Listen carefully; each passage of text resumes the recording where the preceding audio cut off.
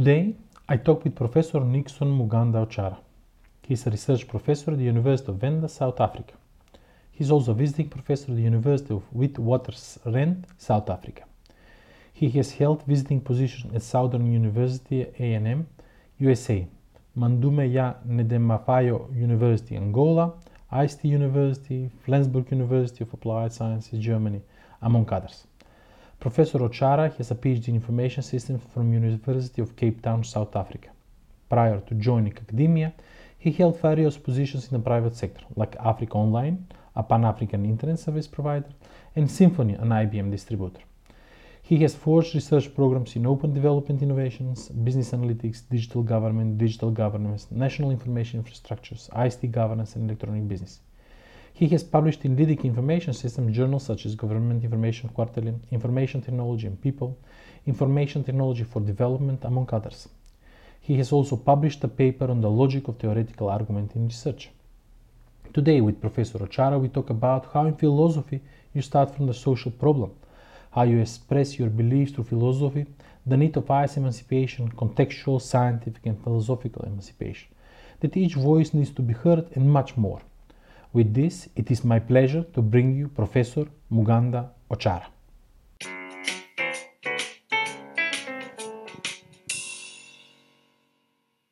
Good morning, Professor Muganda. Thank you for accepting to be guest in our SIGPhil podcast. I'm happy that today we will be able to talk about your experience and your perspectives that are regarded to information systems and philosophical thinking. Welcome. Good morning, Prof. Santa. I'm happy to be here. And I hope that, we will get to what you set the meeting to achieve. Thank you. I'm happy to be here. Thank you. And I think that the best way to start the talk is to just a little bit, you provide a little bit historical, let's say, overview of how you got involved in philosophical thinking, how you actually, in a way, engaged in this, I would say, practice, and let's say, including that practice in your writings, in your publications. Okay, I'll need to give a little bit of background to it so that you can see the journey. So those who are listening can see the journey. My background is from a business school background. And so my training was in management science or operations research. So in the approach to operations research, the scientific method is the focus. The emphasize this is how to do, any operations research project or handling any operations research problem. And then, so that is my undergraduate degree. And then I still continue and do an MBA, still within the business school, specializing in management information systems. Now, all through those years, the emphasis was really in positivistic thinking and how to do research. And so I started being introduced to other ways of thinking when I started my PhD at University of Cape Town, pursuing a PhD in information systems. That is when, through research seminars, for the first time, I started being exposed to other ways of thinking, other philosophical ways of thinking that sort of, jolted me out of thinking only the positivist way.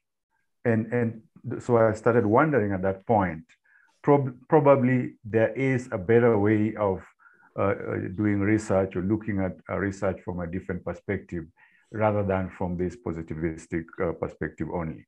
So from my perspective, I think I started having that in-depth awareness of the role of philosophy in research at the PhD level.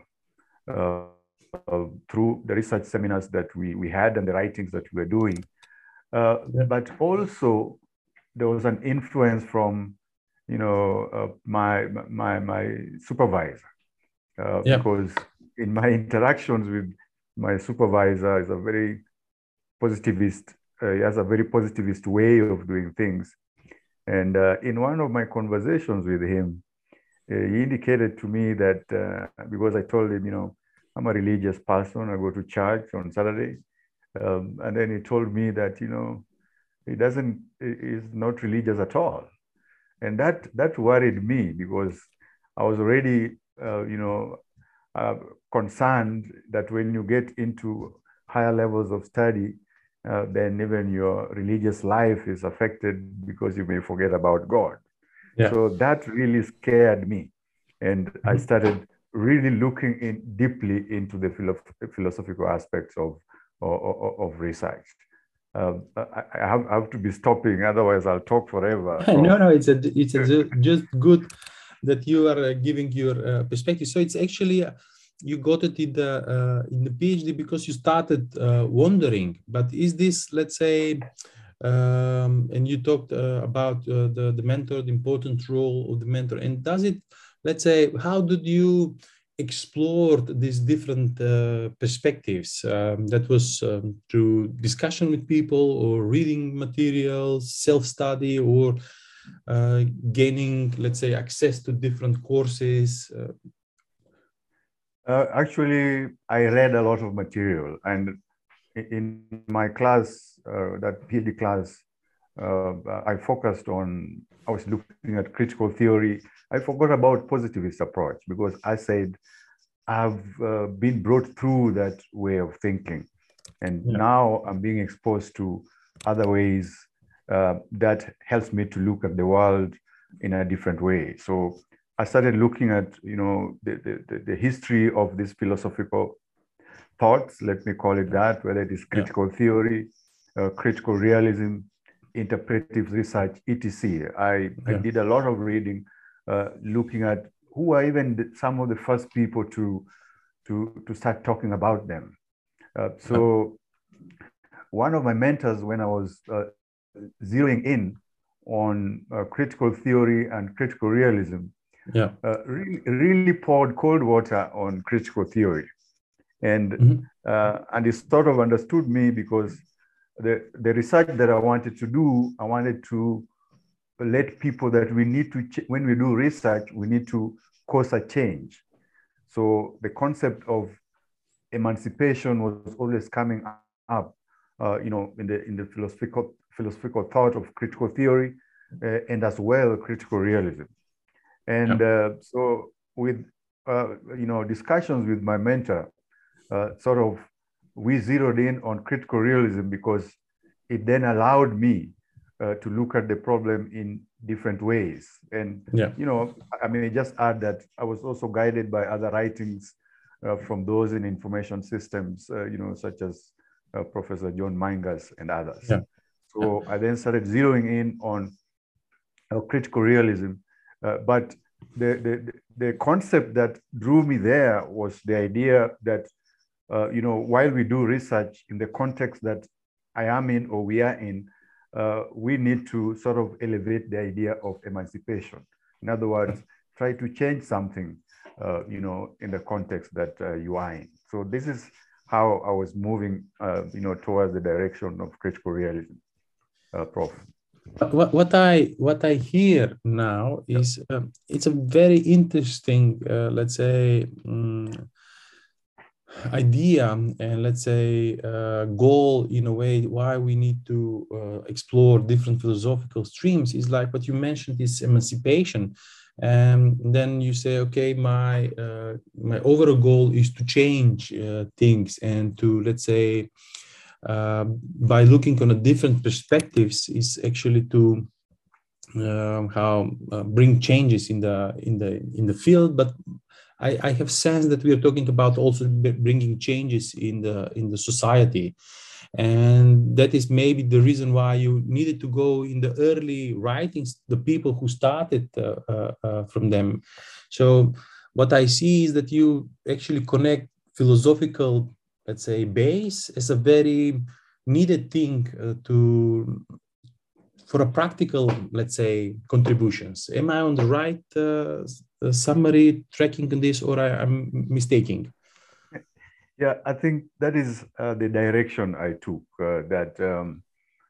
Because my thoughts were that when we are doing research, partly we must try and contribute in a practical way through changing society. We can change society, we can change minds, even the students that we supervise, we should be influencing them to go and change society. And particularly because information systems has been regarded as one of those practice disciplines. We require that kind of thinking, the idea that we need to try and change things. So what you are bringing out is how I was driven into, the philosophical thought of critical realism. Because if you read the writings, for instance, by Denemark and Sawyer, they actually give a process of how to go about it. And let me add, I am more oriented towards the critical realism thought of Roy Basker. And so it has been expounded by a number of people such as Denemark and Sawyer, and they give a certain way of approaching it. And one of them highlight that, for when you focus on critical realism, you start from the social problem. So what is the social problem that you want to address? And from that, then you go through a process of how do you then address that social problem. So the fact that it forces you to zero in on what is this social problem? Is it well understood? That program of action was, it really attracted me in terms of how to carry out research, Prof. And what is interesting, but for example, now do you, let's say, as using this, how to say, critical realism, do you, for example, as you moved from one stream to another stream, now how do you actually see and discuss with people, how you justify, or with your students, how the process is, for example, if somebody is interested for another stream? So what is your opinion about this, let's say, multiple perspectives of reality, and based on this, people to, let's say, continue doing positivist research or engage in interpretative or engage in critical realism? How do you, let's say, enable them to switch thinking or based on your experience, or do you have, let's say, more allowing people to move in what stream they want to use? My thinking around that, and also how I've approached it, is to listen to the student. And I'm saying this because I think when you talk about your philosophical orientation, or it has to boil down eventually to what you believe. And so for me, as a supervisor, as a mentor, they will know that my thinking is in critical realism. That is how I want to do my things, my influences. That is what influences me. So if I'm trying to approach a problem, that idea of emancipation needs to come in through in the kind of projects that I do. So the first answer that I want to give is, at a personal level, I don't think it is a good idea to be switching from one to the other. So if I'm well entrenched in critical realism, I need to make a contribution in that area. In my lifetime, it should be visible that this is how I've made a contribution in terms of philosophical thought. However, how I deal with the students is I must listen to them, because if I believe in critical realism, that this is the way of doing things, the students are also coming to you with a certain way of belief, that this is their approach to reality, this is their approach to how they want to look at the world. And so if a student comes to me and says, look, I think in terms of the problem that I'm looking at, I would rather approach it from a design science perspective or a pragmatism approach, etc. Yep.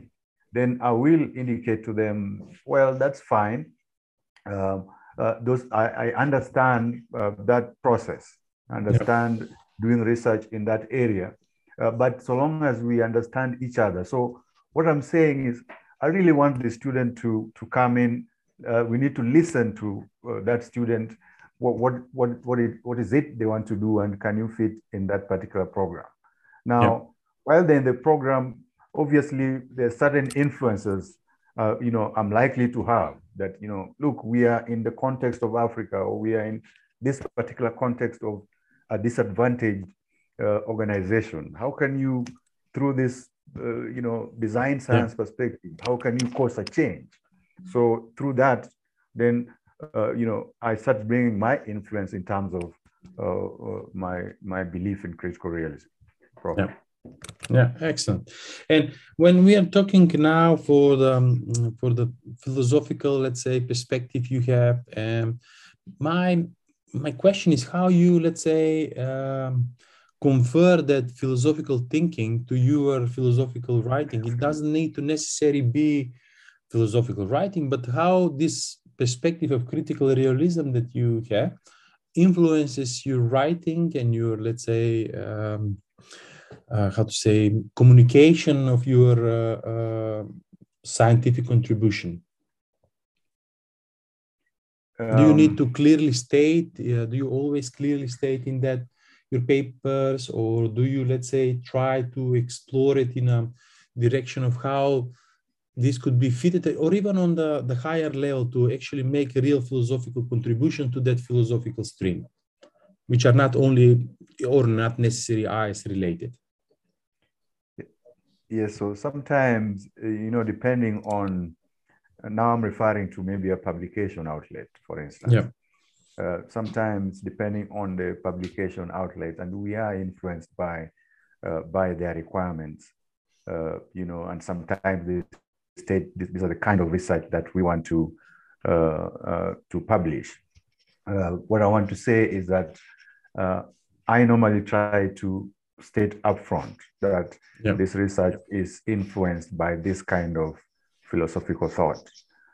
So depending on the outlet, I may not spend a lot of time writing about it, but definitely, for instance, in the research methodology section, I would, for instance, indicate that, this study was approached from a critical realist perspective, in the manner of so and so, and leave it there, and then go into the methodological details that are now, to prove in terms of evidence how we went about going about the research. So for me, I think it is critical. It is imperative that you clearly state, that philosophical stance, so that your reader then knows those claims that you will eventually make, in your paper. They should understand that it is that kind of that philosophical thought that is guiding those kinds of claims that you're making. So if I clearly state out that I'm using a critical realist approach in my study, so when I start zeroing in on, what are the kinds of emancipatory goals that we are driving at, then it should have linked already to that philosophical thought. So I think writers should not be shy to be clear in terms of what is influencing them, and how the philosophy that they have adopted is then driving them towards particular goals. Because if we are not that deliberate and clear, sometimes people do not know where to place you. Yeah. I have also behaved like that by not stating sometimes, because sometimes we are under pressure to write things in a particular outlet, but, their interest is not there. So, for example, because, if I look at critical realism and the way it allows you to make an argument for a multi-methodological approach, Yeah. So if I write a paper where I'm emphasizing quantitative analysis, sometimes, and the target journal wants, or the conference wants that approach. Sometimes I've been, I don't want to say, I've not been clear that I was approaching this from a critical realist perspective, but I want to see the quantitative aspect be seen much more clearly and let people judge it that probably this is a positivist paper. I don't think it's right. We need to be clear in terms of the philosophical thought.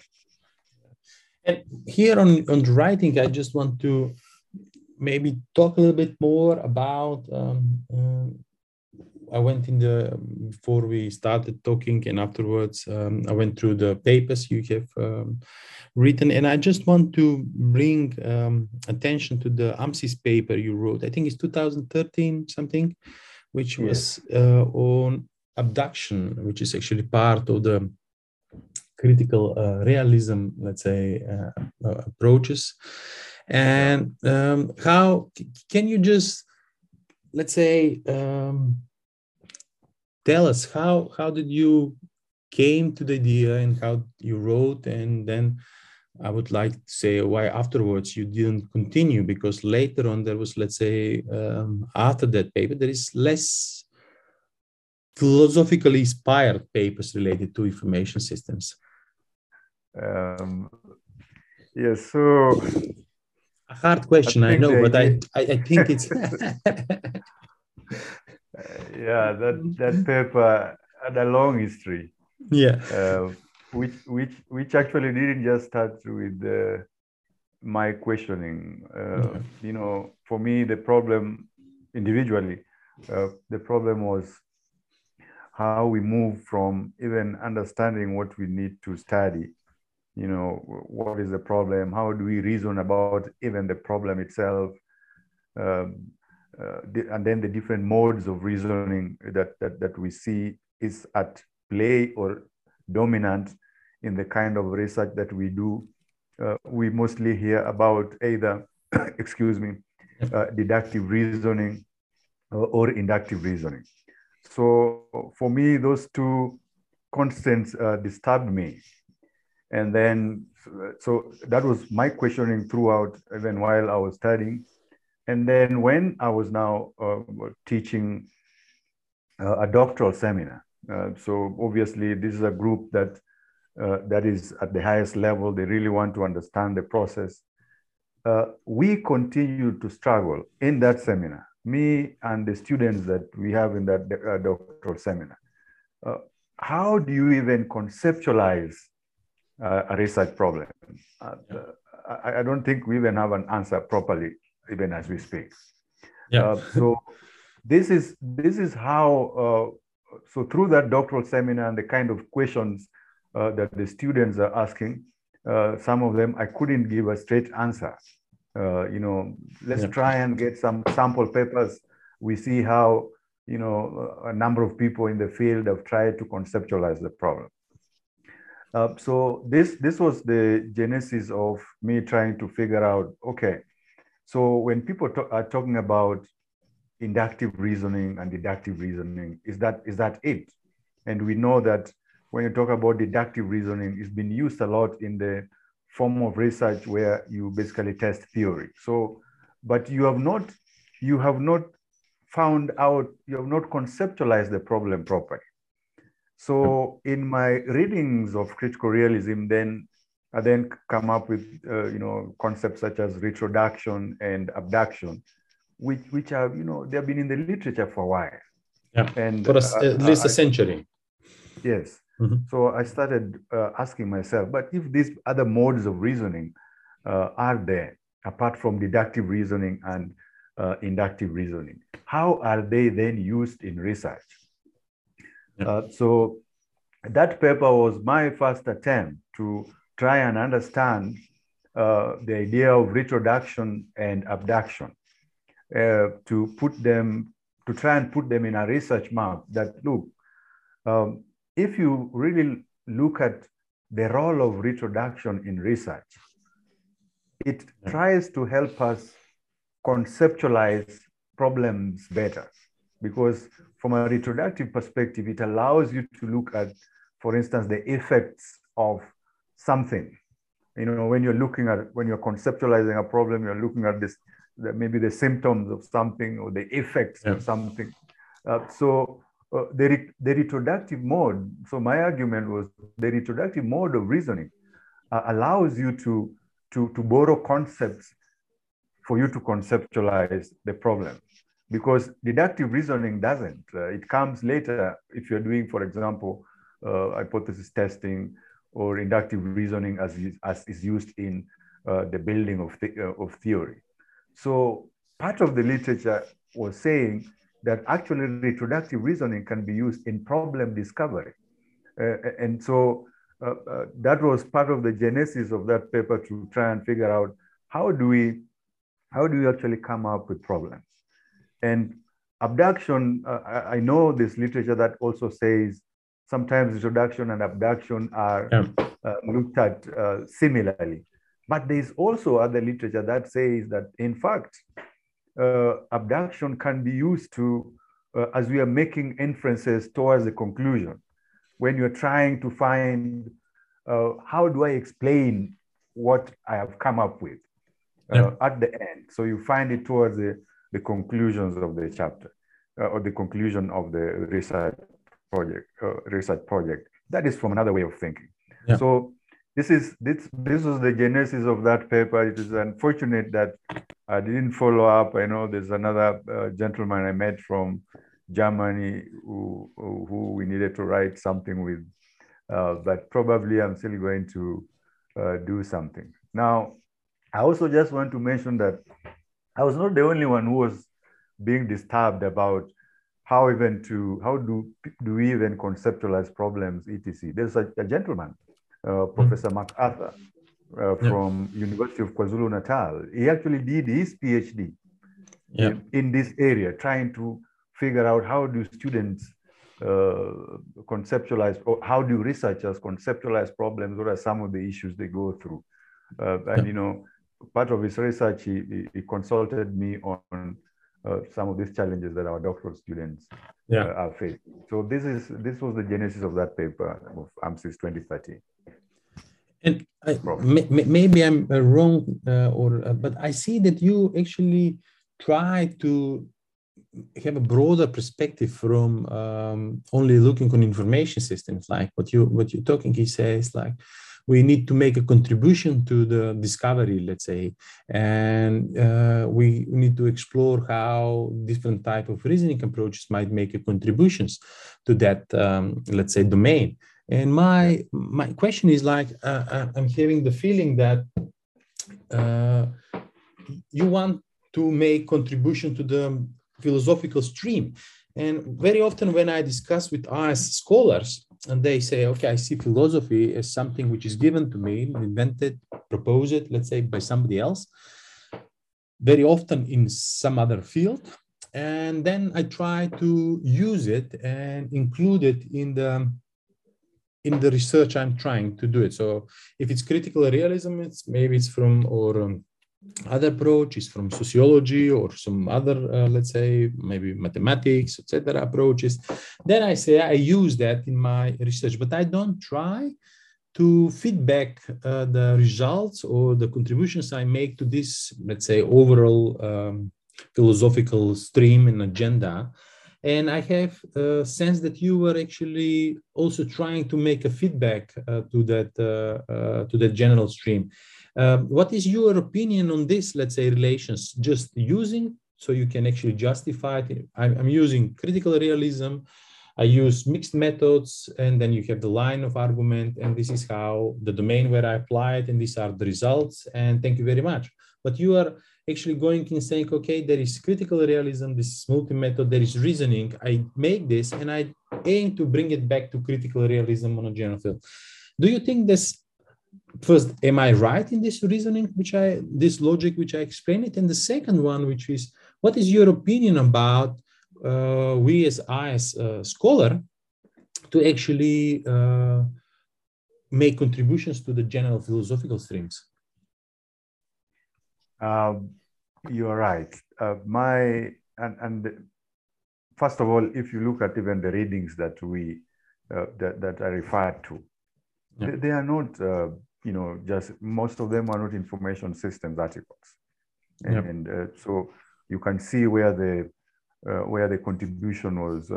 I mean, for us to understand, retroduction, abduction, and how it is used, apart from deductive reasoning and inductive reasoning, I had to rely on writings from other disciplines, excuse me, to be able to try and conceptualize those ideas. And when I was writing it, I was not thinking of information systems at that time, because we have doctoral students from different disciplines. I brought in the information systems when I saw and I'm now targeting AMSIS, and it is an information systems outlet. So for me, my first thinking is that we need to, information systems, or any scholar for that matter, needs to find a voice in terms of how they contribute in the philosophical debates. Even those who are in different disciplines, whether it is in physics or in biology, those who are trying to contribute at the philosophical level, I think they are not limited by the disciplines that that created them. But once you are contributing at that level, then you are contributing to a much broader audience. And I think when we start doing that, then IS may become stronger by not continuing to borrow all the time from other disciplines. We know that we do this. Even the theories, most of the theories, yes, there are theories that have emerged from information systems, but we know that a lot of the theories that we use, that we propose even to other researchers, were developed elsewhere. I think when we start contributing at that level, then we'll be sort of mature enough and confident enough to start proposing those theories that are built on our contributions at that level. So I really, really think that we need to be bold enough to start saying these are the kind of contributions we are making at the level of philosophy, and we should not be shy about it. I mean, if we see the kind of changes that are now happening in the world, whether we talk about the impact of COVID and how IT artifacts are the ones that are now being used to address some of these problems. It gives us a chance that, look, these are very important disciplines, and we must be able to contribute at a much, much broader level rather than being limited from a disciplinary perspective, Prof. So what I hear now, and how we started, and what I hear now is we started that we need to make change, we need to provide emancipation, and now I have the feeling that we are talking about IS, information systems emancipation, and that in this we need to, let's say, set free from the how to say, desire to fit in the fields from where we came out, and to find our own voice stream, and not only to use that as let's say, to be separate, but actually as I would say, a stepping stone, this emancipation is a stepping stone to make let's say, impact on different levels of thinking, let's say philosophical or scientific or empirical, taking in account the very broad impact and the very broad contribution that information systems are making to the practical life. Yeah, precisely. I mean, that's the.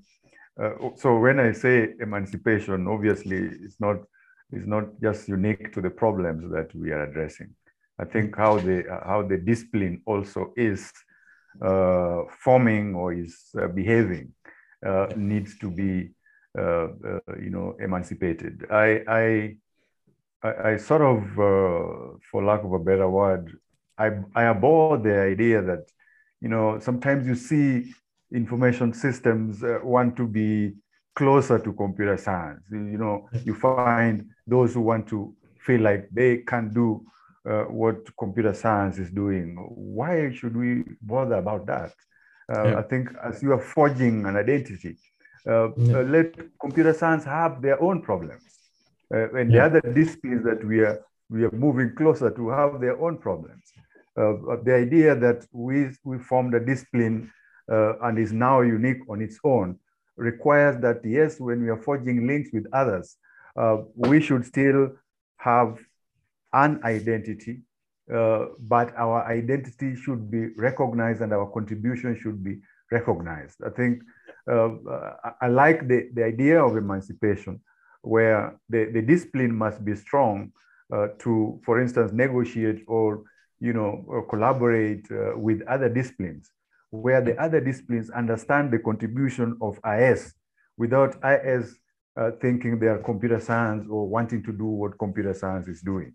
I don't think it serves us. It doesn't do us any good.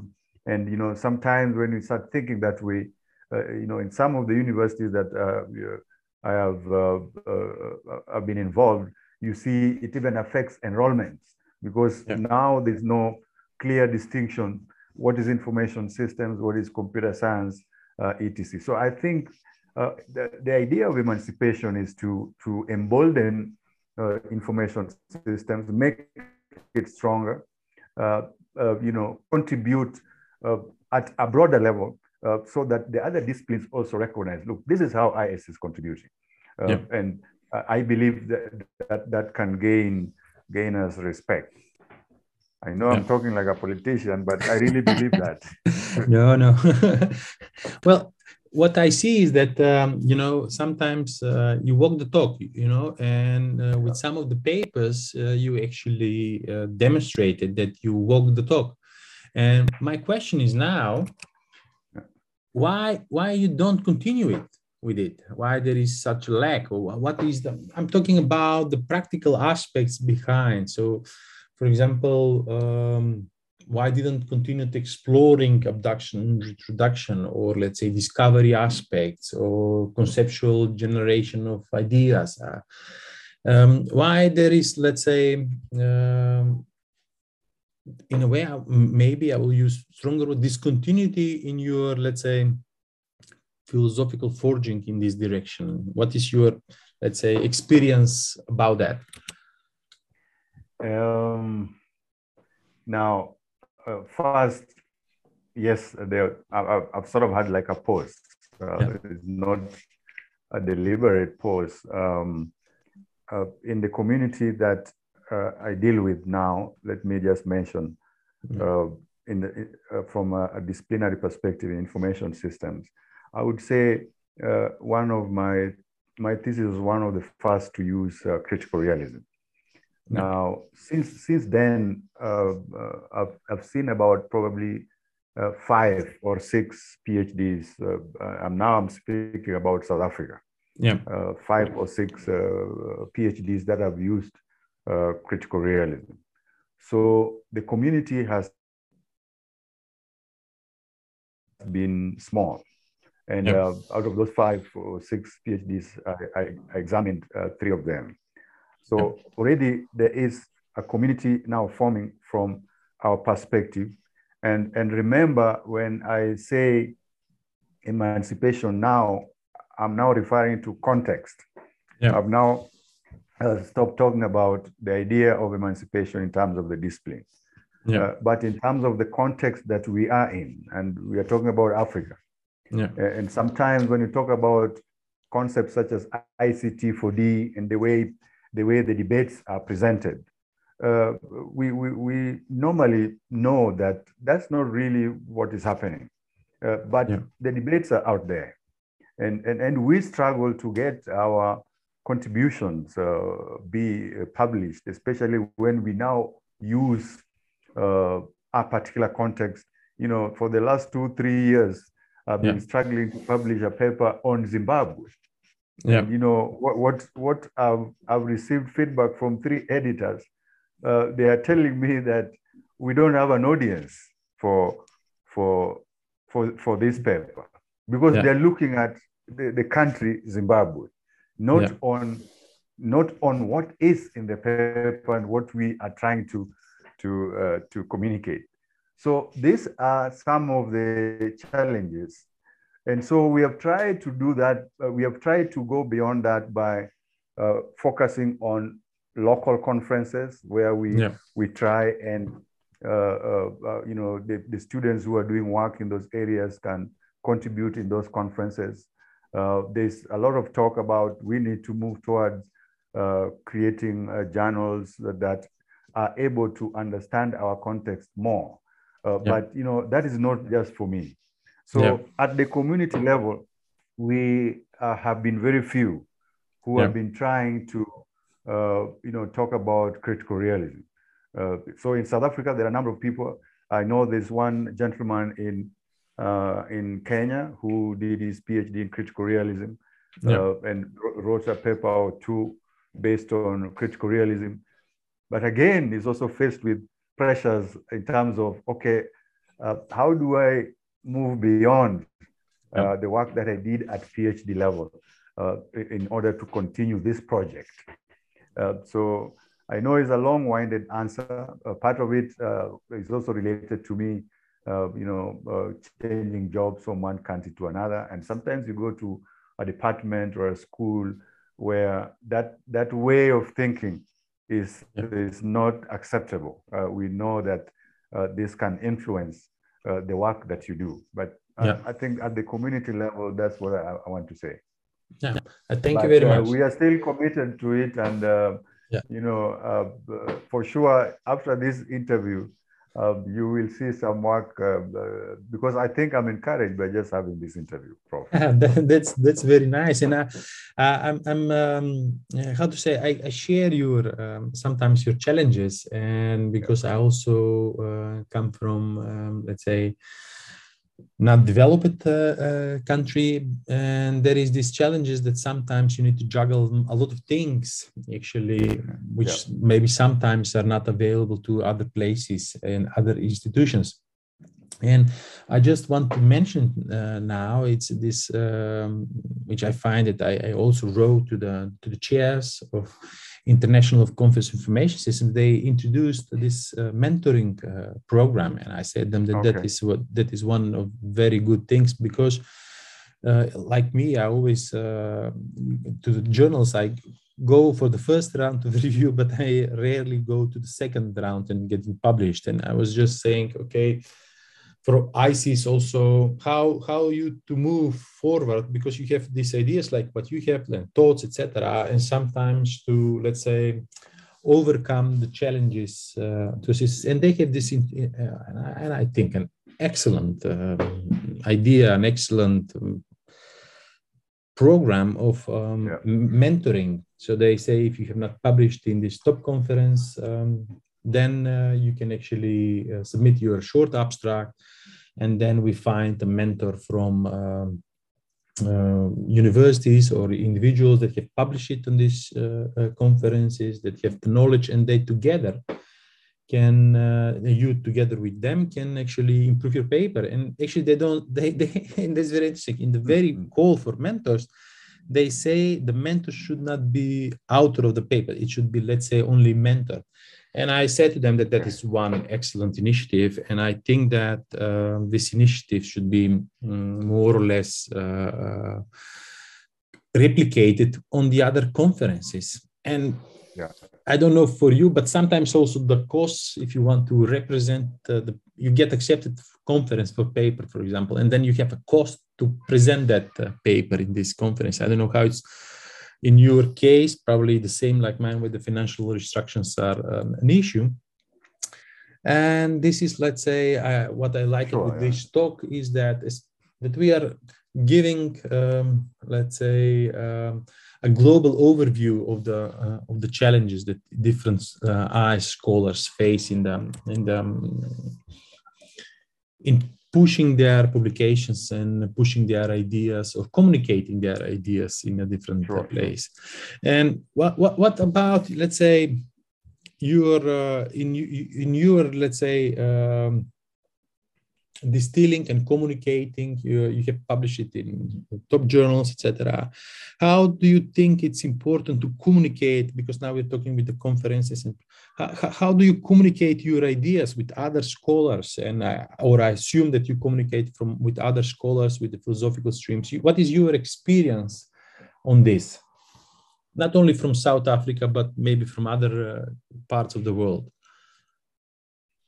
We do, well, let me mention that actually that paper, the AMSIS paper, got a lot of attention, and it allowed me to communicate with a number of scholars throughout the world. I think I mentioned even when Prof. Charlie Greger visited us in South Africa, you know, for me, that was an opportunity for us to move forward. But therefore, it gave an opportunity, and you know, she came and did a workshop where, and our students really benefited from it. So the next step was now to write a paper together, and I think the follow-up then was very poor on my part because of the changing jobs. But we do communicate. Remember, in the context that we operate in, for instance, we are required as researchers to write research projects, research proposals with international partners in order to get funding. Because the only way we are able to get funding, for instance, to go to conferences, is through those research projects that we get or we write with international partners. So, you know, over the years, for example, that is how I've been able to fund, for instance, my travels or the travels of some of my students. But remember that the research proposal calls are sometimes very specific in terms of the topics that needs to be addressed. And then there's also the influence of the international partner that, look, this is, for me, this is how I want to do my research. So sometimes we have to vary the approach or change the approach in the research proposal, obviously to meet, and you know, it is normal to meet the requirements that the international partner wants, because at the end of the day, you know, if we're talking about from a developing country's context, we need the funding more, so we have to change many things depending on what the international partner is. So right now, for example, let me just mention, you know, I'm in collaboration with some colleagues from Russia, and their approach to doing science is very different. You know, talking about critical realism doesn't get me very far. So the proposal must be structured in that way, and the kind of output that then has to come out must be, you know, must adhere to that arrangement that you have with the international partners. So, I think that's what I would comment on that. Yeah, I think challenges, let's say it like that, challenges that actually in the communication, it's a topic that also maybe more broadly discussed. And what is now, based on this, what is your opinion about the future now? What you, from your perspective, think the IIF's future should look like? Not maybe from philosophical aspects, but also generally, what do you think is from not necessarily only world level, but also from contextual level? What is the future of information systems research? What is your opinion about that?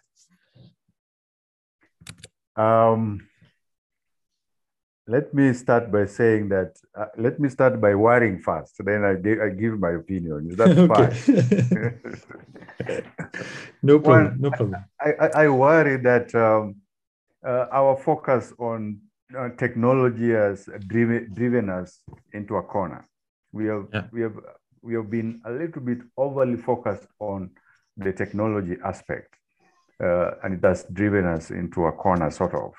It's my worry. Whether it is a genuine worry, I don't know, because the IT aspect is now, from the technology perspective, is so all disciplines understand what it is. Let me say it that way. Yep. They know what IT can do in their discipline. If it is physics, if it is geography, how IT that we were claiming is our core is a core in many disciplines now, and they know how to handle it.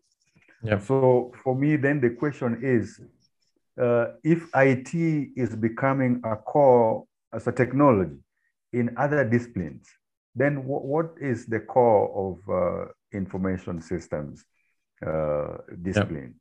So I think we need to start a debate where we must start clearly understanding what is, again, information systems, without putting ourselves in a corner where we are talking about IT.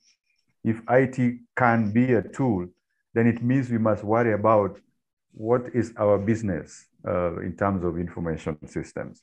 So I think we need to start emphasizing the concept of information. We must delve deeper into it. And if you read, the philosophy of information, for instance, let me just bring in philosophy. It's a much broader concept than we sort of try to handle it from, and when we look at it, when IT is the core. So I think we need to start grappling a lot with the philosophy of information, and we also need to start focusing on this concept of systems, because if we are saying it is information systems, are we spending enough time, people understanding what it is that we do when we talk about information systems? I think information systems thinking must also now be a core focus, so that in our training, not only of students, but the kind of research that our doctoral students or our postgraduate students do, the idea of systems thinking must start becoming core, so that we start delineating what the core of information systems away from this thing we are calling the IT artifact, because it appears that it is still part of us, but it is also a core in the other areas as well, whether it is in physics or in biology or whatever it is. It is a core in those areas. So I think we need to, excuse me, we need to sort of retrace our steps and start looking at what was information anyway, in terms of the philosophy of information, and why did the idea of systems come in here in terms of defining the discipline. So probably from that thinking, we may start having domains in information systems that clearly define, that may define who we are. I don't think that may define who we are, so that we may remain relevant. This was my worry and my 1 cent of thought about what we need to think about. And I say this because look at how, in disciplines such as accounting, they are worried about the influence of these new systems or technologies, like blockchain. Auditing is worried. So they have to start thinking about how can they redefine what they do, either in auditing or in accounting. And I think we need to, we are also affected. We need to think about it, Prof. Yeah. And I just, you mentioned very nicely now with the blockchain, accounting, and auditing. And I will just try to expand this, which is like the challenge with the ubiquitous information society. Yes. If you see now, the technology is everywhere. And for example, if you study auditing and accounting, I think that with the more and more you will need to learn about information technology and how to make a symbiosis between your auditing and accounting practices with information technology and information systems, because then the practice, the social aspect, let's say it in a way, and the technology will create an information system. And this, let's say, interactions may be something, because if you go in accounting, if you go, there is some papers now published, and I listen to other podcasts. For example, if you see artificial intelligence, yes, how it will impact the, let's say, radiology, I think was the domain. And then the radiologists might become, let's say, much more engaged in artificial intelligence as a tool. Then they will be, let's say, aware about the streams that the information systems provide. So in a way, let's say, I see your, let's say, opinion about the future opening, at least now for me, a real question. How the whole world now, you can extremely, let's say, generalize, the whole world is now one big information system. Because if you see it more or less, everything is interconnected. And that interconnection is because the information, some layers enable the information to move. So if I talk about now the COVID pandemic and the rise of the COVID, etc., I go on the internet and immediately you see how the informations change, and there is a huge infrastructure between countries, between legal international bodies, NGOs, companies. And you can, then I come to see now the world is information systems. And now with the launching of all these satellites, you can say now the not only the Earth, but also its near surrounding is becoming one big information system. Yes. And in that way, I think that what you actually said, I find it very, very let's say, provoking. And in this way, because I will not talk too much now. I just in this, yes. what you mentioned it now. I would like to focus on the second part now. So if we, let's say, talk about philosophy of information, and we are talking the information systems, let's say that will be more information systems are present everywhere. Can we, the ICE field now, provide contribution to the philosophy of information, philosophy of technology, philosophy of science? So should we go there, or should we not go there in the future? What is your opinion? Personally, I think it is inevitable that we need to go there. We need to worry about because just from the background that you've given, how we are talking about, for example, a global information system now, post-COVID. People need to understand more about the philosophy of information systems also, because the infrastructure for information is now so widespread and so pervasive. I don't want to use the word ownership, but let me use it. Who owns the philosophy of information or information systems? Is it our discipline? Because if it is meant to be our discipline, then this is where we need to engage with more, because the entire world is now, a global information system. It is in the homes, it is in organizations, how the world is operating. We're using the infrastructure for information systems. So if we own, information systems, then this is the time that, philosophizing about information, philosophizing about information systems should become urgent and should become core to our discipline. Otherwise, it will be picked by another discipline. And, then we'll wonder what happened. We should contribute now, Prof. Yeah. Well, I think that now we started with a very nice opening, and now we are ending with a very nice closure.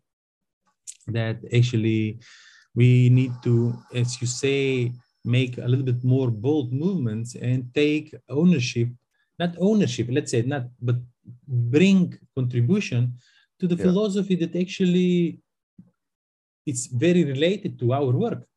and very related to what we are doing, and we should bring it a feedback to that.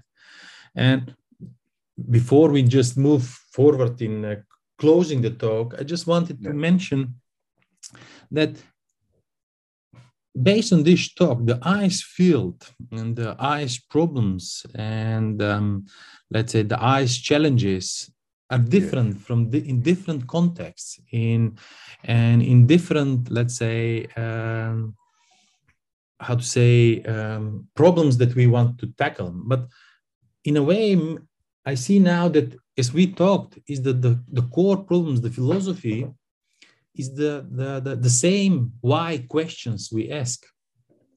So it is in this, let's say, a little bit going up to the scale of thinking, where we are more or less building the base through which we can actually move to a more different empirical context.